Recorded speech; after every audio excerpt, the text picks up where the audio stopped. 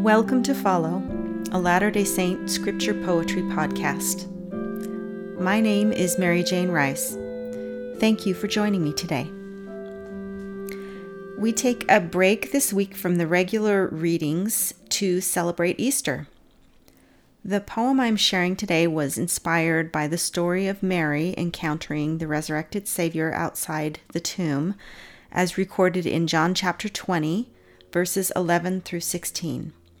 If you'd like to read along, you can find this poem on my website at maryjanerice.com. Let's begin. At the tomb. The angel was like lightning, sudden, unexpected, brilliant, electrifying, gone before I comprehended him.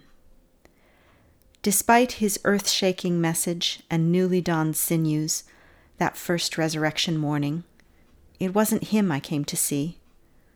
I turned instead to the garden and found a caretaker waiting, ready to bridge death's rift with a single word, addressed to me. Mary. This poem is written from the perspective of Mary as she first encounters an angel outside of Jesus' tomb and then encounters Jesus himself. I have often wondered what an angel would look like. They usually introduce themselves by first saying, "Fear not," so they must be pretty alarming. I also thought maybe this angel was recently resurrected himself. To explain for listeners who might not understand Latter-day Saint beliefs, one of the things we believe is that angels are not a different species from human beings. Rather, they are messengers of God who are either resurrected persons or spirits of people who don't yet have physical body. We believe that Jesus was the first person to ever be resurrected to a perfected eternal body, and that when he rose, he opened the door for other spirits to also be resurrected. John chapter 20 gives the same essential details of the other Gospels, but in a different order. For example, it doesn't mention the angels or Christ's appearance until after the disciples came to see the empty tomb. Why is John's account so different? Is it because John knew better, being a witness to it all? Sometimes it seems like he doesn't care if he changes the order of certain events to suit the narrative, so long as the events are all recounted. But in this version, Mary sees Jesus after the disciples come to check on the tomb because of the women's reports. Then they leave, so Mary is alone. This makes more sense to me time-wise and explains how she was the only one to see him and not the other women with her. But that perhaps is my misunderstanding of the situation, or there's something else going on here. She asks the angels where they have put Jesus' body, and she doesn't seem to recognize them or Jesus initially. This could be because she was just so upset. Stress and things like that can cause us to be less perceptive, but maybe it also suggests that they didn't appear to her in a bright, glorious form after all, and my version of the angel isn't accurate.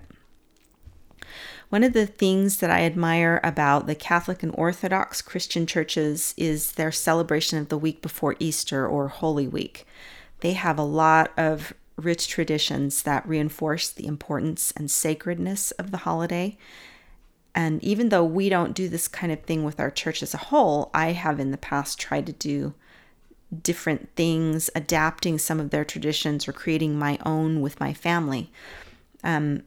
We have marked each day of the last week of Jesus's earthly life by reading the events of that day in the scriptures, and I have also cooked a special dish for each of those days, including hearts of palm dip for Palm Sunday, hot cross buns, egg dishes, and you can look online for a recipe for resurrection rolls to use as an edible learning reinforcement for the resurrection. My childhood memories of Easter are kind of spare and plain because we as a family did not do very much. I understand my parents' desire not to make it the sort of holiday that's all about candy and presents and things like Christmas is. They wanted to keep it holy. But it seems like it was difficult for that to take hold spiritually without some physical symbols and participation for me to latch onto. And I wanted to make Easter at least as important in my children's minds as Christmas. So I tried to do some new things. I've been trying to think creatively about it myself, but I still have room to grow. Now I'll share a little poetry and an analysis where I think this particular poem falls short. One of the nice things about writing a poem every week is that it forced me to quickly get my thoughts on paper and not obsess too much about the structure or details. I had to move on to the next thing, and then the next thing, and then the next thing, and kind of let it go and let it be. One of the problems with that was that sometimes I didn't later return to the poem and do the hard work of cleaning up the structure and the details. When I properly edit a poem, I try to pick strong nouns and verbs to deliver meaning without me having to load up on descriptive adverbs and adjectives. The reason for this is that it helps keep the poem lean and easy to read while not sacrificing nuance or meaning. While this poem isn't very long, it is full of adjectives and adverbs. And while most of the verbs I used they're just different forms of to be. If I hadn't been in such a rush to publish this first book of scripture poetry, I might have taken more time to strengthen the bones of this particular poem. If you want a good poetry writing exercise, you can take a look at the text, see if you have better verbs that you would have used instead of the ones I chose, or you could write your own poem about Mary meeting Jesus at the tomb and remember to focus on using strong nouns and verbs as much as you can. Now I'll read the poem for you again. At the tomb.